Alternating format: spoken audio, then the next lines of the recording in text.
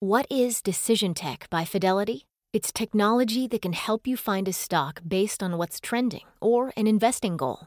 It's real-time insights and information delivered in your own customized view of the market. It's smarter trading technology for smarter trading decisions. And it's only from Fidelity. Open an account today at fidelity.com/trading. Fidelity Brokerage Services, LLC. Member NYSE, SIPC. My mission is simple, to make you money. I'm here to level the playing field for all investors. There's always a bull market somewhere, and I promise to help you find it. Mad Money starts now. Hey, I'm Cramer. Welcome to Mad Money. Welcome to Cramerica. Other people want to make friends. I'm just trying to make you some money. My job's not just to entertain, but to educate and teach you. So call me at 1-800-743-CNBC or tweet me at Jim Cramer. Even though this was a solid day for the average, Dow gaining 110 points, S&P advancing 0.16%, NASDAQ inching up 0.02%. I am not a happy man. Why? Because we got our first sign that this market is getting genuinely over-exuberant. Today, the public went gaga for two gigantic IPOs, Pinterest and Zoom, with their newly minted stocks soaring into the stratosphere, like NASA rockets, or Musk rockets, if you want more of a anarcho-capitalist simile. If we get a few more of these red-hot yet hopelessly overvalued deals, and Pinterest and Zoom were hopelessly overvalued, believe me, the average will start to feel the pressure. That will lead to a sell-off like we haven't had in ages as investors dump existing stocks to raise cash for the next big IPO. More on that froth later. For now, we just have to say we're going to be concerned because people are getting too bullish. I don't mind it bullish, but too bullish, not for me. So now you've been warned. With that out of the way, let's get to the game plan for next week. All I can say is let the wild rumpus roar. Yep, as we head into the heart of earnings season, where we have a ridiculous number of companies reporting all at once, we're going to be playing where the wild things are rules. Okay, that means don't lift a finger until the last conference call is finished and you know everything there is to know. Don't trade off of headlines. More than 100 companies in the S&P 500 report next week. And if you try to trade off those, hey, better than expected, worse than expected, cut forecast nonsense, I guarantee you're going to lose money. It's a losing strategy because many of the fastest headlines are written by computers now, and even humans often get this stuff wrong. Kimberly-Clark kicks things off on Monday, and this stock has been en fuego, not so much because of the earnings, frankly, but because it sports a bountiful, safe dividend yield in a time of declining interest rates. I want to hear about the raw costs and worldwide market share and freight issues. After the close, Whirlpool reports. Now, this company is frequently disappointed, either due to rising raw costs, mostly steel, or excess dumping from our trading partners. With mortgage rates down and housing improving, a big-ticket appliance maker like Whirlpool should be doing so well. You can't bet on these guys, though. Too unreliable. Tuesday morning, we hear from Verizon, United Technologies, Coca-Cola, and Procter & Gamble. Now, I expect a good quarter from Verizon, which will be greeted positively. United Technologies has the unenviable position reporting after Honeywell, which delivered one of the best industrial quarters of 2019. I think they'll do fine, and we're getting closer to that big breakup of the company.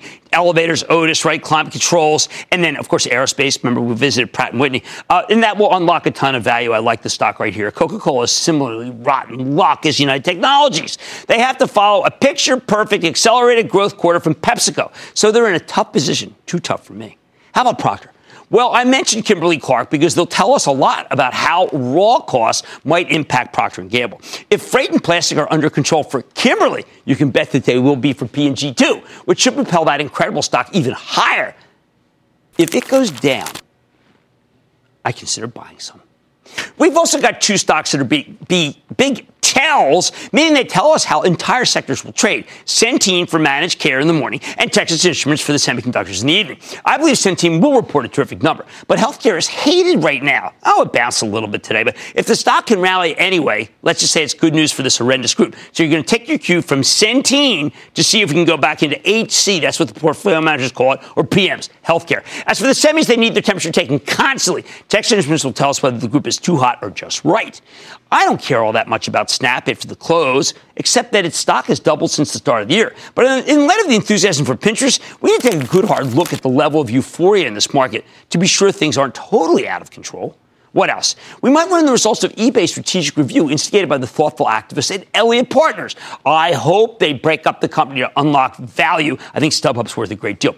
I really hate Wednesday and Thursday, frankly, because the number of companies reporting is downright ridiculous. I can barely have them fit on the screen, and I just picked a handful. We're going to start with Boeing, which will most likely guide down its cash flow projections. Bizarrely, it hasn't mattered one bit to the stock. Are the buyers about to get burned? I doubt it, because any certainty about the 737 MAX's path back to the skies will be viewed as a major positive, and the stock will go up again. Caterpillar is another stock that just won't quit. Usually that means people expect the trade deal with China is imminent, but this time I think it's about the amazing numbers we heard from United Rentals last night and today when they talked. While these guys don't use Caterpillar's equipment, okay, the demand for the rentals suggests that CAT should be able to put up a very good number, at least domestically, that will take people by surprise. We got an upgrade of Domino's Pizza the other day, so maybe perhaps the domestic and the international sides of the business have returned to growth at the same time. Godsend. If you think that's the case, it's worth owning. After the close, both Microsoft and Facebook report. Microsoft has once again become one of the great growth stocks of the year. We own it for the Charitable Trust, and like others, have been reluctant to take profits because we strongly believe in CEO Satya Nadella, who has reinvented the business. Don't forget Azure Cloud, doing so well. Facebook has, like the old Timex ads, taken a licking, but it keeps on ticking. I wish Mark Zuckerberg would just come on Mad Money and say, hey, listen, everybody, I compromised everyone's information. And then whenever he was asked about it, he could just say, hey, I told Cramer everything. This is another stock my Charitable Trust has owned forever. The hope here, obviously, is that Instagram's still growing like crazy. One of my bigger recent regrets is that we sold our last bit of PayPal for the trust. But it was such a home run, and nobody ever got hurt taking a profit. PayPal's had an amazing run here. So if it gets hit, I would love for the trust to buy it back. Did you know that 3M has quietly moved up 20 points on nothing? Here's the thing. If 3M doesn't deliver an upside surprise, or at least a restructuring on Thursday, I think it gets hammered. After the close, we hear from Amazon and Ford. I'm betting both will be terrific in their own way. Amazon should have some excellent web services numbers. Ford has rationalized to the point where I think the bad numbers may be behind them. I actually expect a good number. I think the stock can keep going higher, 6% yield. Now, Amazon has a tendency to trade erratically after its report. Ford just trades badly. But you know what? I like them both. We also get results from Starbucks. This stock has now run up 25 points, almost straight, all based on how our CEO, Kevin Johnson, has changed the way you get a cup of coffee through better loyalty programs, better throughput, and better promotions. And don't forget, coffee prices come down. China remains a wild card, though, and it's not a joker. Friday's oil day. We get both Chevron and Exxon. Chevron won't have much to add to what they just told us last week when they came on the show and talked about the Anadarko acquisition, which you know I like. And I've liked Chevron itself, still do. Now, I think it's Exxon's turn to do a big deal. May I suggest Exxon EOG? That's a gigantic independent producer that I didn't highlight yesterday because it's so big, $60 billion company. Exxon could devour bite size. Finally, Colgate reports, and I also think its time in purgatory might be over. That said, I prefer Procter & Gamble when it reports because I have to tell you, I think that Procter is more consistent than Colgate any day of the week. It used to be just the opposite, even as recently as 2 years ago. The bottom line, it's going to be a crazy week. But remember, the only thing that can crush the positive earnings we've seen so far is an avalanche of new supply from all these overvalued IPOs. Today, we got the first taste of what I believe will be many more deals that are just too expensive for my taste. So keep that in mind, okay? You've got the red flag now. And even as I expect some terrific quarters buried in next week's cacophony of earnings reports, call me wary. Jason in Arizona. Jason! Hello, Jim. Love the show. Oh, thank you, Jason. What's going on? Not much. Just wanted to ask you a question, basically. So JetBlue, ticker symbol JBLU. Mm-hmm. As you may know, sorry. What, JBlue? Oh, is that the stock? Yeah. You know, they recently announced they're going to start service to London in 2021. Yeah, but it's not until 2021. Let me give you the skinny on JetBlue. It's real fun to fly, but it's United Continental that is the one to buy. That is a great conference call they just had, too. Hey, let's go to Georgette in California. Georgette! Hi, Jim. My question is about Tandem. I have watched Tandem since you had the CEO on in early March. They have a great product, good growth, and improving margins, yet the stock is down almost 30% in 4 weeks. Is Tandem just collateral damage with decline in the healthcare yes, sector? exactly, Georgette. That's exactly what it is. As a matter of fact, they came after the device stocks really hard. And then tonight, Intuitive Surgical reported a number that a lot of people think is not going to be that great. It could be another house of pain day for Tandem Diabetes. But, I got to tell you, I think Tandem's the real deal. You saw the CEO. I saw the CEO. I would buy it right here. Stefan in Philadelphia, in Pennsylvania. Stefan. Big booyah, Jim. I like a big booyah from Pennsylvania. What's going on? I'm calling on behalf of ACB. Due to the coverage that was just initiated by Bank of America, in what ways do you think that it will impact the stock, as well as how close do you think we are to a big investor, as well as my other stock friends are waiting for? Well, we know now that Acreage got a prelude to a bid, actually, from Canopy, and Canopy's on the prowl to buy everybody. Here's the problem, and I think Bruce Litton is simple. Congratulations, Melissa, for being able to get him on the show. But I think that the group has got to cool off again. And anyway, the one to buy is Canopy Growth. Earnings season is off to a good start. The only thing that could threaten the momentum is a flood of new supply of overvalued stocks, as we saw today in Zoom and Pinterest's IPOs. On Mad Money tonight, how did big banks score in their quarterly report cards? I'm offering up a recap of where we stand with the major players. Then Zoom did its name justice this morning when it debuted, soaring 72% in its first day of trading. Is the move justified? How about the fact that the founder was denied a visa 8 times? Isn't that wild? I'm eyeing this newest player taking the cake. And everyone loves a bargain. Does that mean you should be reaching for retailer 5 below? I'm talking to the CEO. So stay with Cramer.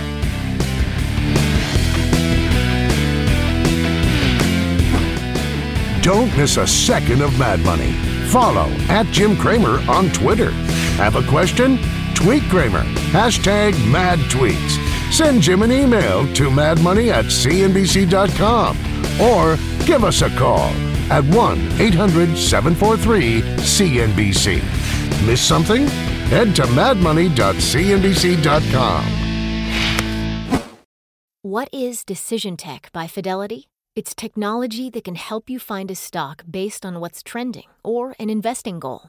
It's real-time insights and information delivered in your own customized view of the market. It's smarter trading technology for smarter trading decisions. And it's only from Fidelity. Open an account today at fidelity.com/trading. Fidelity Brokerage Services, LLC. Member NYSE, SIPC.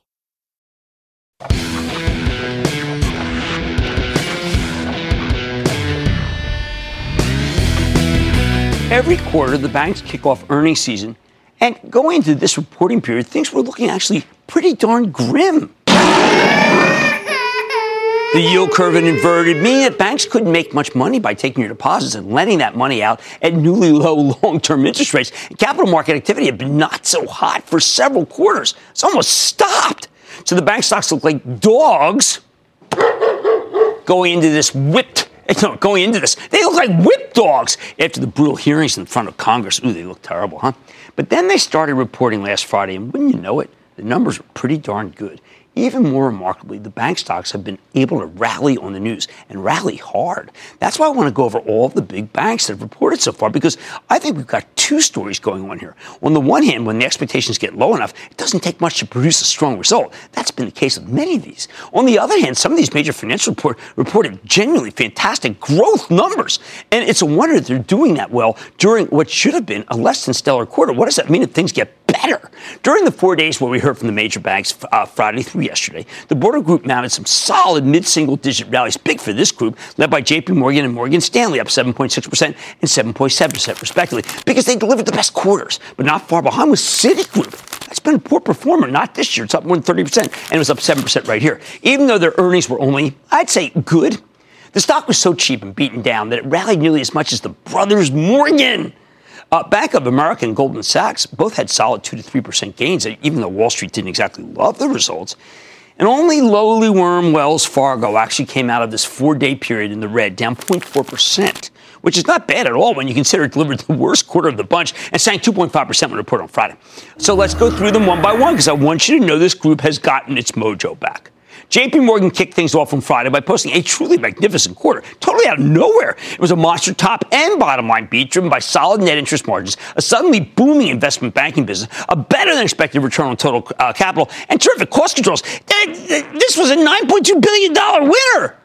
The only segment that fell short of expectations was wealth management, which makes sense when you consider that so much wealth was destroyed during the fourth quarter of J-Powell bear market. It really shrank the size of their assets under management. Everything else, though, literally every other line item came in above Wall Street's expectations, so rare for a bank stock. While the brokerage business was still down year over year, experiencing incredible recovery versus the previous quarter, their fixed income currencies and commodities trading business actually saw its sales double versus the fourth quarter. That had been a problematic division. The thing that really stood out here, though, was JP Morgan's expense control, as represented by what's known as the efficiency ratio, the percent of their net income that goes to non-interest expenses, which they got down to an astounding 55% this quarter, well below what the street was looking for. We're below is positive. In other words, CEO Jamie Dimon did some major belt tightening this quarter, and he still beat on nearly every single line item. Oh, and even with the flattened yield curve, he reaffirmed his previous guidance for net interest income this year. No wonder the stock roared. I'm very happy to say that we own JP Morgan for the Travel Trust, where you can follow along all our moves before we make them at actionalertsplus.com. Club's pretty happy.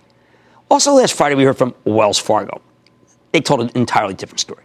The headline numbers were mixed, a bottom line beat coupled with a mild top line miss with tepid deposit and loan growth numbers. They used to have the best on the street. More importantly, I had the impression that the company had to say, I don't know, it seems a little lost. As much as I respect CEO Tim Sloan for taking one for the team and announcing his resignation a couple of weeks ago, it's hard to endorse Wells Fargo here when we don't even know who the replacement's going to be. A lot of names being floated around, some of them from legal, some of them from tech. Isn't that interesting? The stock isn't even that cheap compared to the rest of the group anymore. I say Wells is in show-me mode here, which means you don't want to own it until they show us they've got their house in order, especially given that they guided down some very key items related to interest rates. The one break they did get was that they weren't skewered in Washington because Tim Sloan had resigned. This Monday, we heard from Citigroup. It was fine, but somewhat uninspiring quarter from another name that we own from my Travel Trust, Citi, and have owned for a long time. Citi has long been the deepest value player among the major banks, at least before Goldman Sachs started getting slammed by that fraud/corruption prosecution in Malaysia. Basically, Citi delivered a solid quarter that was not as strong as JP Morgan, but it's well capitalized. It's insanely cheap, trading roughly in line with its tangible book value, as if the tangible book value wasn't scrubbed. It is. It's totally vetted. Remember what that means. The tangible book is what you would get if you closed the bank and liquidated everything tomorrow. And I know they're not going to do that, so it's theoretical, but it means it's real cheap. And management knows the stock's a bargain. Why? Because they've been buying back stocks hand over fist. Get this. They crunched about 9% of the shares outstanding in the past year. Incredible. Given how much the stock has run over the past week, though, it's now back at 70. I don't want to chase. Citigroup's worth owning here, but if you want to buy more, may I suggest a pullback. Tuesday, we got results from both Bank of America and Goldman Sachs. While the headline numbers weren't anything super special, 4% earnings beat off a 66-cent basis, tiny revenue miss, Bank of America, the underlying results were pretty strong. CEO Brian Moynihan has slowly but steadily built Bank of America into the most consistent performer of the large banks. And you can see that from his numbers. Company had 5% deposit growth. Efficiency ratio came in better than expected for the first time in over a year. Profitability looked good. Perhaps best of all, Bank of America has started breaking out its digital banking numbers, which are absolutely incredible, including 81% volume growth on Zelle, their peer-to-peer payments platform. Okay, I got two niggling problems with Bank of America now that the stock is at 30. First, it's getting kind of expensive relative to the rest of the group. 10 times earnings. It's only slightly less expensive than JP Morgan, which is the undisputed best of breed. Still, it's a real good story and should be a go-to name on any weakness. The other problem being, you know what? I would like a bigger dividend, but the government regulates that. How about Goldman Sachs? Monster earnings beat, even as the quarter had some hair on it. Frankly, I've been a bit dumbfounded by what the stock market is choosing to value here. It's got it all wrong. They're ignoring the fabulous long-term value creation that is going on right now, created by David Solomon, the new CEO at Goldman. I was happy to see terrific expense control. They spent $350 million less than expected. And at the risk of beating a dead horse, I'm telling you this stock remains dirt cheap. It's barely trading at a premium to its book value. It's like 8 times earnings. I know people are worried about that Malaysian thing, but they're really missing out a great story here. We own it from my Travel Trust. We've been telling club members, as it goes down toward book, just keep buying. Finally, there's Morgan Stanley. All right, now this is hard. It reported a blowout quarter yesterday, got a downgrade today. I thought it was quite wrong. This was a magnificent top and bottom line beat. CEO James Gorman topped expectations for both of its major business units, institutional securities and wealth management, with the only subunit that came in below expectations being the investment banking business. It was hurt by the government shutdown, delaying the start to the IPO boom. Believe me, another week or two later, and you would have had that number be way, way better. I wouldn't be too worried about that business right now, as Morgan Stanley was the lead underwriter on today's incredible Zoom deal. I think it's still worth owning, even after yesterday's terrific run. I think you can go much higher. The bottom line, the big takeaway from the major banks is that the group is doing better than we thought. And even after this latest leg higher, many of these stocks remain dirt cheap and getting revalued higher almost every day since they reported. Much more mad ahead. We just mentioned the shares of Zoom, and they are zooming higher. Could the move continue? I'm eyeing the newly minted company. Then 5 below, it's not a recreational equipment. It's not about weather. It's about deals. But after a surge higher over the past year, can you still find one in the stock? And the 2020 presidential campaign is yet to get in full swing, but the spotlight is Medicare for all. And it's giving the healthcare industry a lot of jitters. I'll tell you how to safeguard your portfolio. So stick with Cramer.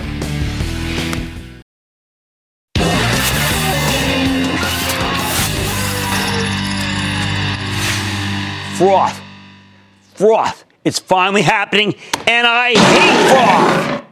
That's because the top of the market always comes when there's tremendous euphoria. Today we saw that euphoria in the 2 deals that went off hot. I'm talking about Pinterest, the online advertising site, and Zoom Video Communications, which does, well, you guessed it, video communications. Now, on the surface, there's a lot to like here. Zoom just put up triple-digit growth, cash flow positive, and even managed to turn a profit last year. Pinterest is a loved company that is just about to get profitable and is a nice alternative to owning, say, Twitter or Snap or Facebook, all of which at one time or another have come under massive government scrutiny and investor derision. Pinterest is about caring. Facebook is about sharing, namely sharing your data. And sharing in this case is definitely not caring. They are both well-run. Zoom's team used to work at WebEx and left after the company was bought by Cisco. It provides a video-first communications platform that gives a very rich experience to those who choose it. It's a cloud-native platform that delivers reliable, high-quality video that is easy to use, manage, and deploy. I don't know, because I use their product to communicate with members of the ActionAlertsPlus.com club when I do my monthly updates. It's terrific, and its only real competitor is WebEx from Cisco, which is number 1 in the category and does have a very good product. Pinterest is an old hand that is a compelling model that's behavioral in nature. Pinners use it as a sort of wish list, something that advertisers would kill for. I like the fact that this company is still growing well and really has just scratched the surface of monetization. Monthly average users are growing at about a 23% rate, not shabby. And Atlantic Equities, which is some quality work before the company came public, says that Pinterest could make $575 million of operating profit in 2022. That's not far from there. If you're a growth stock investor, you're enthused and entranced. So far, so good, right? There's only one problem. And it infects both issuers. From the moment they opened, they debuted with wildly overvalued stocks. They were too hot. How overvalued? Frankly, it's hard to offer any comparables. I mean, that's how. Because no others... I couldn't find any stocks that are even remotely related in size and scale that are anywhere nearly as expensive as these two are. After pricing at 36, Zoom stock almost doubled when it opened, going immediately to 65, before ending the day at 62. That puts the valuation of this $18 billion company at 52 times fiscal 19 sales. That's crazy. Remember, that's not earnings, of which, by the way, at 52 times earnings, that would be expensive. I'm talking about sales. In other words, the market thinks this company's going to grow to the moon. So, sure, it does have an amazingly good product. But that's dangerous. You heard me. Dangerous. Sure, it can go higher. Anything can go higher. Call me at these levels an absolute abundant time size. Sell. How about Pinterest? All right, it priced at 19, opened at $23.75, and drifted higher. At its closing price, $24.40, company's worth nearly $16 billion, and it's selling at more than 20 times last year's sales, but the sales were growing at 60%. Again, I have to tell you that I thought this one expensive in the top. When it was at the top of the range, I thought it was expensive, and that original range was 15 to 17. So 24 and change just doesn't cut it, even if the company's about to become profitable.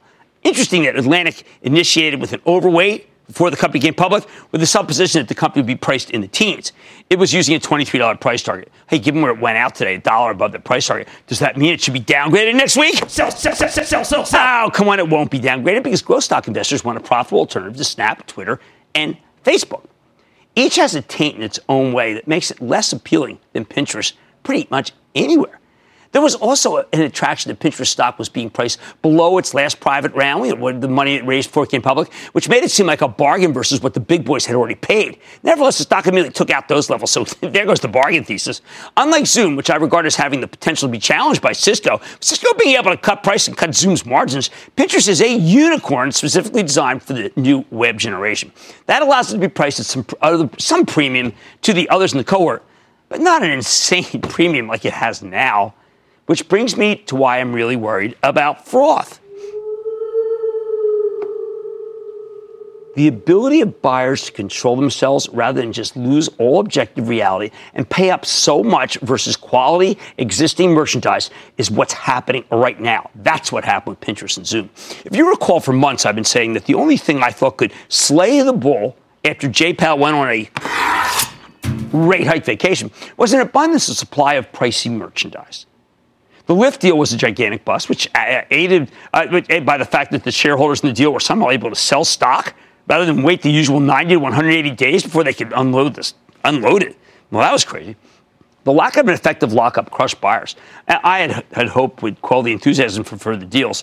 That, however, after today is clearly not the case. So we're going to bring a whole new class of unseasoned investor into this market who are gaming the IPOs. And that kind of investor usually arrives after the easy money is made. The House of Pain. Second worry, I think that there isn't enough money run by stock-picking mutual funds with a growth orientation to buy all these new stocks in the queue. More than 50% of the new money coming to this market, and there isn't that much new money to begin with, ends up in index funds. That means they can't be buyers, as these new stocks, of course, aren't in the indices. What will happen is growth funds will have to sell some of their holdings in order to buy these new holdings. And by the way, that happened all morning today. One day it won't just be consigned to the morning. Finally, there's the issue of supply itself. One of the reasons why I've liked this market is because it's known as being tight as a drum. That's Wall Street speak for meaning there isn't a lot of excess stock flying around, not a lot of supply. We had almost no issues in the first quarter, courtesy of the government shutdown. We also have had gigantic buybacks, in part fueled by the change in the corporate tax code. They have sopped up an immense amount of supply. Remember, the market is about supply and demand, people.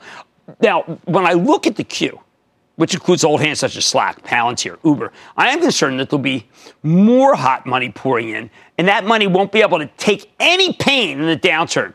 If you hear about the first-day gains in stocks like Pinterest and Zoom and you haven't been in the racket, you're going to go to the gaming tables and hope to get some stock in the next deals. I'm talking about the worst kinds of holders. Holders that are your enemy if you are in a stock that they dominate. Not only that, but so many stocks have rallied so much that you could argue that these buybacks lately have been pretty counterproductive, other than the ones for the banks. Now, there is no need to panic yet. Today is really just day one of the overvaluation process. That's way too early to hit the road. As these deals flood the market, though, you will see across-the-board pressure as existing stocks are liquidated to buy the new ones. Selling cheap to fund expensive, like Pinterest, like Zoom, is a loser's game, but many will end up playing it. The bottom line. Now that investors or traders or flippers are beginning to pay outrageous multiples to sales, not earnings, but sales, beware. That's a train that is headed to overvaluation hell, and you'll have to jump off before it crashes. Jim in New York. Jim. Hi, Jim. How are you? Jim, it's a good day. How about you? I'm doing great. Thanks. Good deal. I watch Mad Money every night. You're a gent. Thank you. You're the man. Well, as you correctly predicted, money has flowed out of my stock twice prior to the latest round of IPOs. On each dip down, I've added a little bit to my position. Jim, going into earnings now, what's the latest scoop on Twilio? All right, well, we've been telling club members here. We think Twilio's got another leg down, and at that point, we want to pounce on it. People don't like the chart. They think it's a head and shoulders. People think it's too expensive. It's precisely the kind of stock that's being sold to buy Zoom. And so as you get the Palantirs, as you get the Slacks, as you get the even Ubers, Twilio's going to come under pressure. But then you're absolutely right. We want to do something. Buy. But not yet. Pinterest and Zoom, they're both well-run companies. Hey, and you know what? Pinterest is a loved company with compelling products, but they are incredibly overvalued. So you got to be careful here. You know what? I'd say ka-ching if I got any of that stock. More deals are going to flood the market, and that could put pressure on stocks across the board. Much more Mad Money ahead. Does Five Below remain a step above in this market? I'm eyeing the company's potential to head higher when I sit down with the CEO. And they're in Philly, by the way. Then I am challenging you to a game of Am I Diversified and telling you why the move in some stocks reminds me why I created the game in the first place. Well, at least let's just say we're not going to play, but we're going to learn why we do play. And all your calls rapid fire tonight's edition of the Lightning Round. So stay with Cramer.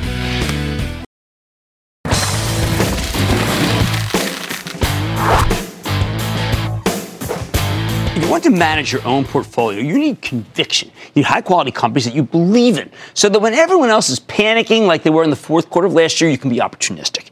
Take Cramer Fave Five Below, the retail chain where everything costs $5 or less. These stores have a terrific feel to them. I love going to them, and more importantly, they're fueling the kind of regional to national growth story that tends to produce monster multi-year gains. So when Five Below sold off hard in the fourth quarter, dragged down by trade war worries and the general market wide melees, my travel trust pounced. We figured we wouldn't get a better chance to buy this one, and sure enough, Five Below bottomed about a week later, and since then it's given us a 40% plus gain, and I've been recommending it on the show for years. And hey, if you were still worried about this one at the end of March, the company reported a real good quarter, proving that Five Below is back, or it would be back, except for it never really left. And I think it's got a lot more upside over many years, but do not take it from me. Let's check in with Joel Anderson, the bankable president and CEO of Five Below, to learn more about the quarters and what's fueling this tremendous regional and national growth story. Mr. Anderson, welcome back to Mad Money. Good to see you, partner. Have a seat. Thanks, Jim. Good to see you. Good to be back. Yep, Joel, his company is located in the old Lit Brothers building, a cast iron building in Philadelphia where my mom works, so it's still near and dear every time I go by where you are. I want to talk longer term. Okay. I feel that when I see a store that works, I think about the great Peter Lynch at Magellan, who said, if you think a store works in your area and you think it can work in other areas, you've got a chain that can grow for years. Does Five Below work in every area you put one? You know, it's amazing, Jim. We finished the year at 750 stores. We've shared with everybody that we believe there's 2,500 plus in the United States. So we're barely over a third of the way. We entered California 2 years ago. In fact, just a few weeks ago, we went into Iowa and Nebraska. So, look, it's been working on the coast, and now it's working in the middle of the country. So we absolutely feel there's a runway across the entire United States. Now, there is a dichotomy going on in real estate. There are stores that you don't want in the mall, and there are stores that you want. I sense that Five Below is one that the landlords want. Well, look, we want to be in healthy, vibrant malls as much as landlords need healthy, vibrant retailers. And what's great about our customer is we bring young, vibrant, lots of footsteps. And so it's a win-win for both us and the landlords. I find when I go to your place, I can't believe that the stuff costs $5. I mean, it should be much more to me. There's all sorts of things that I always think are that you're taking a beating on. That's how you feel when you go to Five Below. Yeah. How are you able to source like this so that you actually make a profit? Well, look, we got a great merchandising team. In fact, a whole group of them are overseas right now. And so we get as close to the factory as possible. And in fact, some of the product we have up here right now will all be in the stores starting on Monday. So you go in our stores today, it's all full of Easter. Right. And starting Monday, it really turns over, and you're going to start to see towels and string lights and just lots of great spring product here. And not to mention slime. Right. Slime's been a great trend for almost 2 years now. Incredible. And it's just about making it fun. That one's Flarp, so it's got fun noises, and we love slime. All right, so Joe, you said the sort you're going where you have to go. So you got to talk to us about China. I mean, I know that we once joked about $5.50. Yeah. We're still sourcing well. Absolutely. Really? Sourcing well. This is made in India. We've got our towels that come from India. T-shirts from Honduras. So we're kind of all over the world where we need to be. And certainly China is one country we source from, but we're feeling really good about all the countries. All right, so what's with this 10 below? Look, at the end of the day, Five Below, and what we mean to our customer is we deliver a great customer experience in a treasure hunt environment that delivers value. Right. And so it's true. What 10 Below is about more value. So the areas we've been testing in is the feedback from the customer is, oh my gosh, That's incredible value. And so what will be consistent in whether you're in Five Below or anything priced above that will be about value. You're telling me there could be a second big concept here? Well, listen, let's not put the cart before the horse. We love Five Below. Right. As I said to you, we've only got 750 open, and we are fully focused on that. But we continue to innovate, and that's one of the areas we're innovating and testing higher price points. All right, so let's be a little skeptical here. You had the benefit from the closing of Toys R Us. What happens when you anniversary all the goodwill that Toys R Us gave you in closing? You know, I was with you about a year ago. Yes, you were. And all the concerns was, how do we anniversary the spinners from 17? You're so right. You're so right. Now you're asking me, how am I going to anniversary Hey, the what? toys? I've endorsed you the whole time. I mean, you got to let me have some scope. You want me to, what, are you the next Bed Bath & Beyond? What do you want me to say to you? What I want you to say is, when our customers discover Five Below, they love what they see. And so if it takes a trend to discover us, like it was spinners in 17, toys in 18, they get in, they like what they see, and they come back. So those customers that discovered us in holiday for toys are now coming in for spring product. And they've been in there for Easter product. So it just exposes more people to the brand. I know you've been wowing people. What does the wow mean in Philadelphia? Well, in Philadelphia, it means an amazing headquarters. You know, we have record unemployment. We've got Bryce Harper now. So clearly you can come in our stores and get all the Harper product you need. And it just shows you that we're always on trend. You out them at the JP Morgan conference? Yes, we did. Thank you. We're talking about the consumer is not necessarily spending everywhere, but spending on value. Is that something that you see? That's like a big trend, post the Great Recession? Why are people still hung up on value? In the old days, we used to start getting people to spend more. Yeah. Well, look, we just completed 13 consecutive years of positive comps. That's unbelievable. And, you know, of course, on our last earnings call, we guided to a 14th consecutive year. So value has really done well. And I think what we do special in value is we deliver it with a great customer experience. Right. And that treasure hunt environment, just you're constantly coming in to try new things, find new things. And I know so many people worried about the tariffs. It's just not a factor, huh? You know, I think the tariffs are, pretty much calmed down on both sides. I think both countries have realized we need a calming and a cooling off, and we're in a good spot there. Well, you've done a great job, and you make Philadelphia proud. I'm sorry to inject hometown pride, but we don't have a lot of companies where we're from, except for parent company of that kind of thing. All right, I want to thank Joel Anderson, President and CEO of Five Below. My Chapel Trust owns it. It's been a huge win. We're not getting rid of it. Mad Money's back into the break.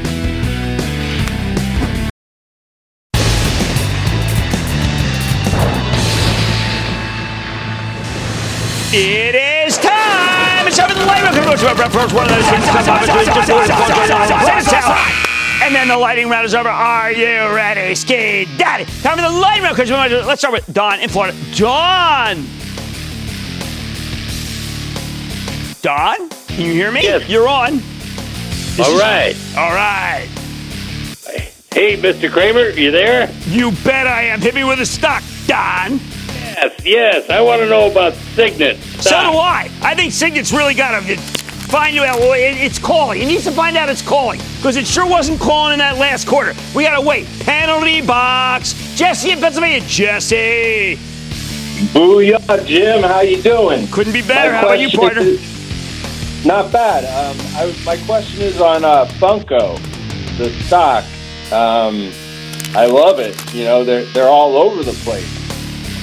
Well, I'll tell you, the reason why they're all over the place is because they have some of the absolute best toys. And I am saying that, look, I'm not just saying Funko's great because this is available in no stores. But I have to tell you, I think Funko's going to have a good quarter, and I like the fact that they've got that Disney calendar. So, by the way, does Five Below. So I say... Bye. All right, hit me, Mark in Florida. Mark! Booyah, Jim. Ooh, interesting last syllable. Accentuate. Booyah. What's going on? That's right. Buy, sell, or hold Marvell, MRVL. You know what? I'm partial to Marvell. I happen to like the board. I think they're trying to make something happen. Now we're going to Pasquale in Illinois. Pasquale. Hey, hi, Jim. How you doing? Couldn't be... Oh, yeah, real strong. How about you? Good. My stock is Tailored Brands. I saw it shrunk a little bit, so I'm wondering if it's still a good fit. Well, I like that, but I have to tell you, no, it's about 5 sizes too small. I don't want you to touch this one. I think sell. It's not so hot. Or NSH. Let's go to Ashcan in California. Ashcan. Hey, Jim, I just want to make you money, so I want to bring A Biomed to your attention. ABMD. I know, they used to come on. I think it's a great look. I think that even in the sell-off for healthcare devices, it still went up. You can't keep a good stock down. I also like EW. Jim in Florida. Jimbo, a big sunny Naples, Florida booyah to you. I love Naples. I stayed at that Ritz Carlton. I bought a tequila there. It cost me $700. It was a mistake. What's happening?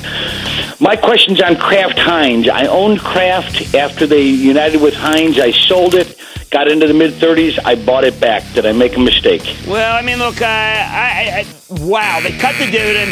They got very little growth. They have food that lasts even in the event of thermonuclear war.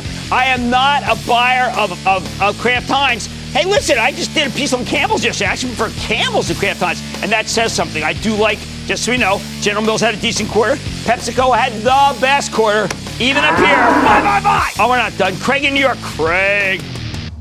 Alliance Bernstein, AB. Big yield looks good. Hey, how about the fact that I like that Blackstone forever, and they finally did what I wanted? But I like Alliance Bernstein. I think it's a good situation. Mike in Florida. Mike. Hey, Jim, with healthcare taking a dip down, how do you feel with an entry point on Moderna here? I think it makes a lot of sense. RNA Therapeutics, when I sat down with them at the JP Morgan conference, I liked them very much. I think it's a good place to start a position. And that, ladies and gentlemen, conclusion of the Lightning Round. The Lightning Round is sponsored by TD Ameritrade.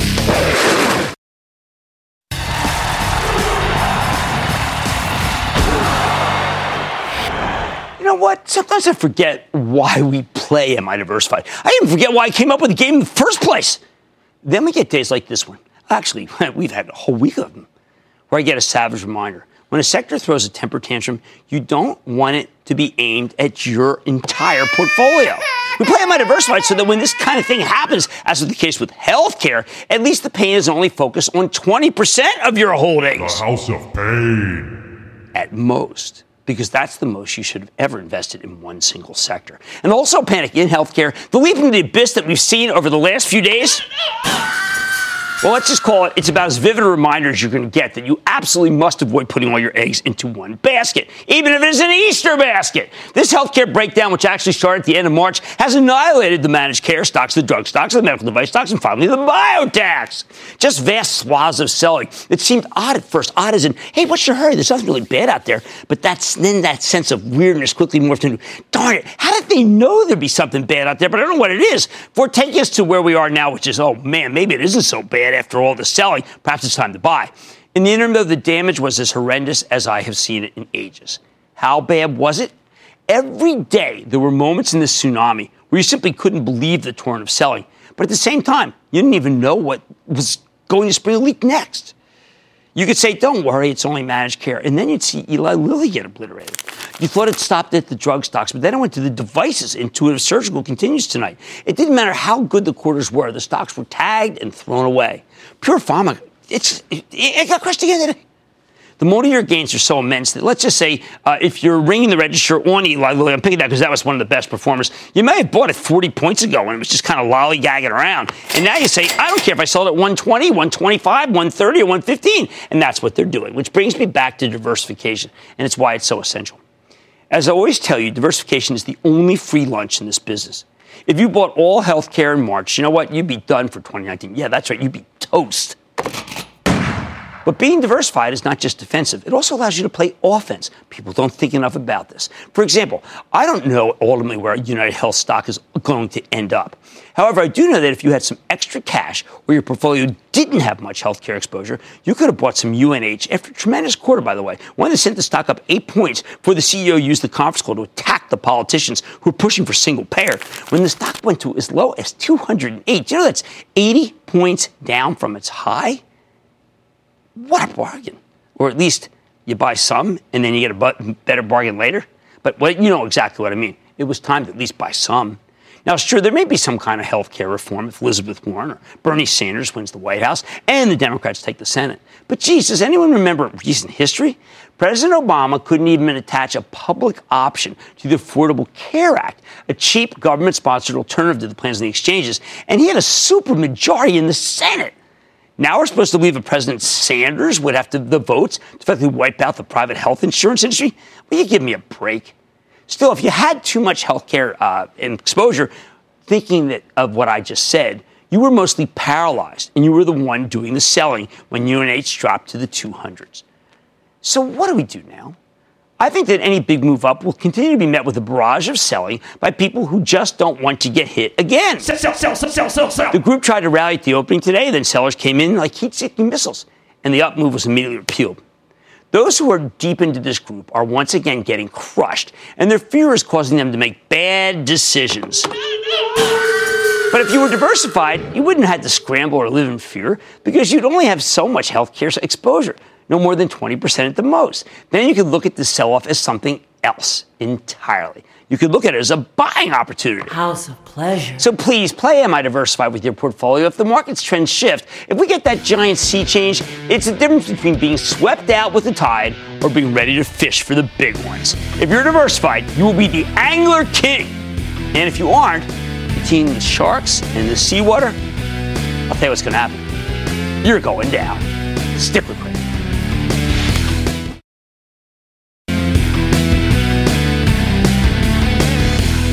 You know why I highlighted the bank stocks tonight? Because so many people keep telling me, Jim, there's no value in this market. It's all going to roll over. You know what? The bank stocks are the antidote to the IPOs that are hot. You're talking about companies that sell at 9, 10, 11 times earnings that are growing remarkably without a lot of bad loans and making a lot of money off your deposits. So there's a place where there's value. Where there's not value, in some of these IPOs. If you got some of these, you sell half on Monday. You hear me? Sell half on Monday. You will not regret it. I like to say there's always a bull market somewhere, and I promise to try to find it just for you right here on Mad Money. I'm Jim Cramer, and I will see you Monday! What is Decision Tech by Fidelity? It's technology that can help you find a stock based on what's trending or an investing goal. It's real-time insights and information delivered in your own customized view of the market. It's smarter trading technology for smarter trading decisions. And it's only from Fidelity. Open an account today at fidelity.com/trading. Fidelity Brokerage Services, LLC. Member NYSE, SIPC.